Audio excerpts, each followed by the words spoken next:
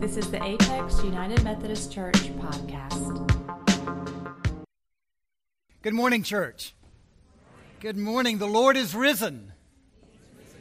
We're going to work on that a lot over the next few minutes. Ricky did a great job of introducing us to it, but we're going to use that a lot this morning. So let's get some practice. The Lord is risen. That is much better. I hope you don't mind that I'm wearing a new suit today.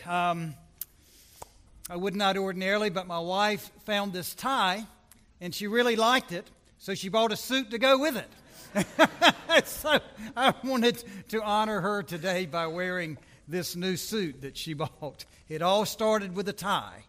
So fellas, if you ever see a tie that you really like, let your wife know, and you may get a whole outfit out of it.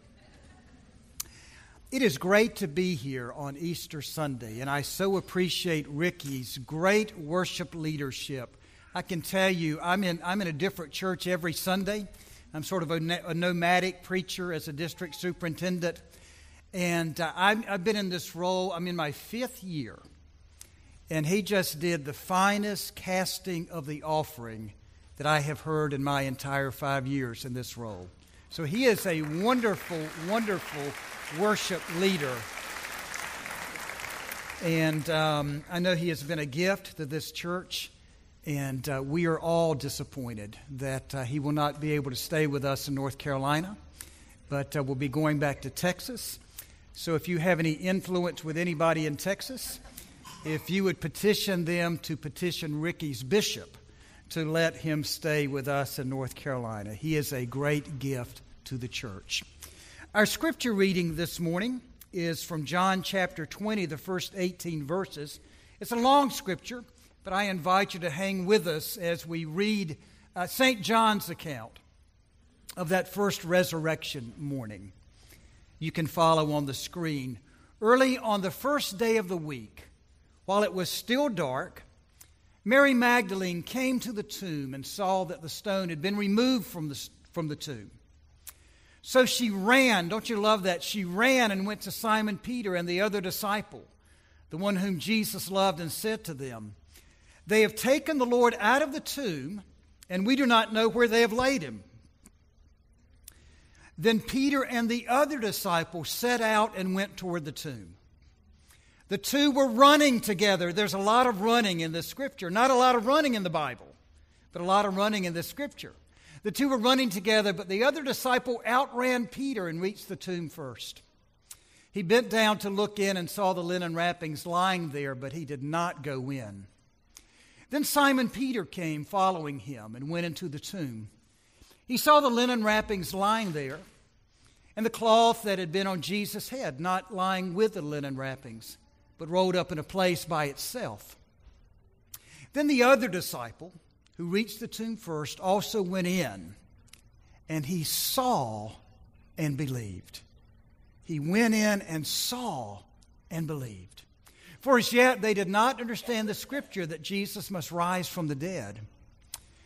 Then the disciples returned to their homes. But Mary stood weeping outside the tomb. As she wept, she bent over to look into the tomb. And she saw 2 angels in white sitting where the body of Jesus had been lying, one at the head and the other at the feet. They said to her, "Woman, why are you weeping?" She said to them, "They have taken away my Lord, and I do not know where they have laid him." When Jesus said this, she turned around and saw Jesus standing there, but she did not know that it was Jesus. Jesus said to her, "Woman, why are you weeping? Whom are you looking for?" Supposing him to be the gardener, she said, "Sir, if you have carried him away, tell me where you have laid him, and I will take him away." Jesus said to her, "Mary." She turned around and said to him in Hebrew, "Rabboni," which means teacher. Jesus said to her, "Do not hold on to me, because I have not yet ascended to the Father. But go to my brothers and say to them, I am ascending to my Father and your Father, to my God and your God." Mary Magdalene went and announced to the disciples, "I have seen the Lord. I have seen the Lord. And she told them that he had said these things to her. Friends, in these words we have read and heard the word of God for us, the people of God. Thanks be to God for it. Would you imagine with me a funeral? The preacher is delivering the funeral sermon. He is delivering the eulogy over the deceased person's body. And suddenly, the guest of honor, the corpse, pops up out of the casket. It happened. It really happened in South Africa. A man named Talehi George Sagve decided to fake his death as a test. Here's what he said about it. I wanted to know what people would say about me when I'm dead. Then he said, I'm satisfied they spoke the truth about me and not lies. Now, George said he was going to save the coffin for his real funeral, which could come sooner than he's anticipating if he keeps pulling stunts like that. Now, this true story came from an article entitled, A Tisket, a Tasket, I'm Coming Out of the Casket. How many of you have heard the phrase, I wouldn't be caught dead wearing that? Anybody ever heard that phrase? Keep those hands up high now. It's probably just people of a certain generation. Ricky, you've never heard that. Oh, you have. Okay. All right. How many of you have actually said that? You've looked at someone disapprovingly of what they were wearing, and you said to yourself or to someone else, I wouldn't be caught dead wearing that. Just raise your hands. Let's get a show of hands. Most of us have. Well, here's a great question for us today. What would you be caught dead wearing? What would you be caught dead wearing? About a decade and a half ago, White Light Company, a new company at the time, introduced what they called the art casket. The art casket. For those who wanted to be caught dead in something unique. No longer would the discriminating customer be limited to traditional coffins. Now, this was their advertising spiel, and I'm quoting, White Light can assist you in selecting a casket that not only houses your loved one's body, but it also serves as an epilogue, echoing the richness of a life fulfilled. Whether bold or vivid, or soft and subdued, they are as unforgettable as the life they commemorate. The owners of White Light Company reckoned that people today wanted everything tailored specifically to their personal sense of style. One of the owners of the company said this, my generation craves choice and personal expression. That's what this is, he said, your final statement. So, if you were a golfer, you might enjoy their Fairway to Heaven casket model. Other popular art caskets included a depiction of Our Lady of Guadalupe, the national flag of Ireland, and a beach scene. If you and your family had a sense of humor, you might choose the art casket portraying a postal package which said in bold red letters, Return to Sender. By the way, the White Light Company sold over 200 art caskets in their first 6 months of operations. Now, really, that's not a new idea, is it? Millennia before White Light Company thought of personalized caskets, many ancient cultures were doing that, especially the Egyptians. Recall our immense fascination surrounding the 3,500-year-old coffin of a 16-year-old king whom we have come to know as King Tut. Craft of stones, gold, and glass, King Tut's coffin makes quite an impressive final statement. If you'd like to see a virtual tour of it, just Google it online, and you can find it. For the ancient Egyptians, much like the customers of White Light Company, a coffin told a story. A coffin made a statement. At the center of this scripture, which we just read from the Gospel of John, chapter 20, the first 18 verses, there is a tomb, there is a coffin, there is a casket, if you will. You remember from the scripture reading that Mary Magdalene and John and Simon Peter race to the tomb. They run to the tomb, and what they found there was indeed remarkable. The tomb of Jesus told quite a story. The tomb of Jesus made quite a final statement. The tomb of Jesus was empty, barren, blank, bare. Nobody there, literally. It was not a delusion. It was not an illusion, nor was it a case of coffin confusion.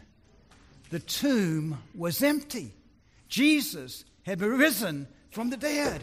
Sisters and brothers, that is the gloriously glad good news we celebrate on this Easter Sunday. The Lord is risen. That's pitiful. The Lord is risen. Yes, thank you. This is the central core conviction of Easter. This is the capstone of the Christian faith. The tomb is empty. Jesus is risen. He is risen indeed.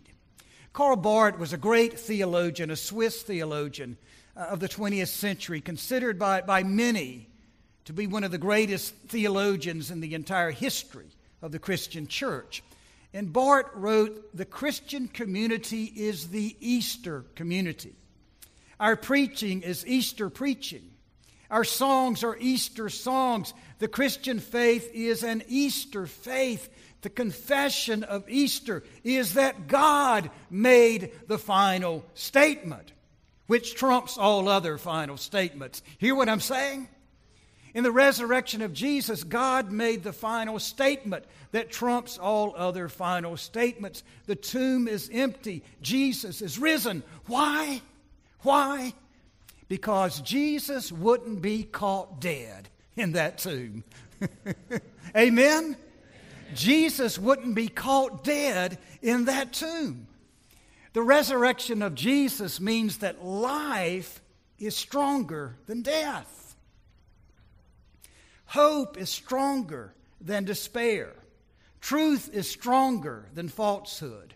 Good is stronger than evil. The resurrection of Jesus means that light is stronger than darkness, that faith is stronger than fear, that love is stronger than hate. The resurrection of Jesus means that God is stronger than the powers and the principalities of darkness. Amen? I like to say amen, so just pretend with me. Jesus is risen, friends. The tomb echoes with emptiness. I was there back in February. I walked in it, I walked out of it. Nobody was there. Jesus is risen. The risen and living Jesus, friends, does not want us to be caught dead either in our self-imposed tombs. The risen Jesus wants us to be caught alive in Him, by Him, through Him, with Him, because of Him.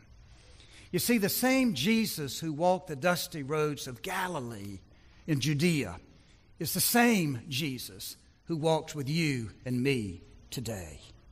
Christ the Lord is risen today, Charles Wesley famously wrote.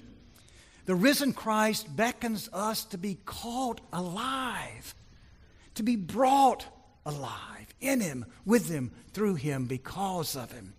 He beckons us to be caught alive in a life that is filled with meaning and purpose. He beckons us to be caught alive in a life which involves being forgiving and extending forgiveness to others. He beckons us to be caught alive in a life which is generous and giving and serving and sharing. Christ beckons us to be caught alive in an empowered and not a defeated life, a hope-filled life, a future-looking life. Christ beckons us to be caught alive in a life that is truly much more expansive than we could ever even think or imagine. Christ beckons us to be caught up in this new life that only Christ can give. Imagine a funeral. You were 17 years old. You're male, white. You've only been to about 2 funerals in your life. And now you are attending an African American funeral. It's different than what you've experienced before. Your friend, 17-year-old Clarence, has died. The preacher is magnificent, stunningly magnificent. He talks about the resurrection of Jesus with such power and such passion that you almost wish you were dead so that he could preach your funeral. The preacher comes down out of the pulpit and softly, gently, almost a whisper, speaks words of comfort to the family. The moment is so still and so tender, you could hear a pin drop. Then the preacher goes over into the open casket and starts preaching to Clarence. He starts preaching to the corpse. Clarence! Clarence, he thunders. Any minute you expect Clarence to pop up out of the coffin. Clarence, you died too soon, the preacher said. You got away without us thanking you. For 20 minutes, the preacher preaches to the corpse of Clarence and recounts all the wonderful things that Clarence did for people. Then abruptly, the preacher said this, "That's it, Clarence. When there's nothing more to say, there's only one thing to say. Good night, Clarence." Then he slammed shut the lid of the coffin and yelled, "Good night, Clarence. Good night, Clarence." Then the preacher pointed to that closed casket and said with thunder in his voice, "Good night, Clarence. 'Cause I know, yes, I know, that God is going to give you a good morning." With that, the choir jumped to their feet and started singing, "On that getting up morning we shall rise, we shall rise. On that getting up morning we shall rise. On that getting up morning we shall rise, we shall rise." Well, the congregation got to their feet. They were clapping their hands. They were hugging one another. They were dancing. They were laughing with crying with joy. It was a sight to see. Doesn't that sound exactly like something God would do? Take a funeral and turn it into a celebration. That sounds exactly like something God would do, because that's exactly what God did do on that first Easter morning, that first getting up morning. God took a funeral and turned it into a celebration. The funeral was Friday. Jesus was crucified on Friday. The burial took place on Friday. The viewing at the cross took place on Friday. He was laid in the tomb on Friday. But friends, now Sunday is here. And the burial, the crucifixion, the body are gone. Now it's Sunday, and Jesus is risen because he wouldn't be caught dead in that tomb. Jesus is alive. Jesus is alive. Jesus is alive. Friends, the Lord is risen. Lord, help him. The Lord is risen. The Lord is risen. The Lord is risen. The Lord is risen, friends. So let's sing and dance and laugh and hug and cry tears of joy. The Lord is risen. Glory. Hallelujah. Amen.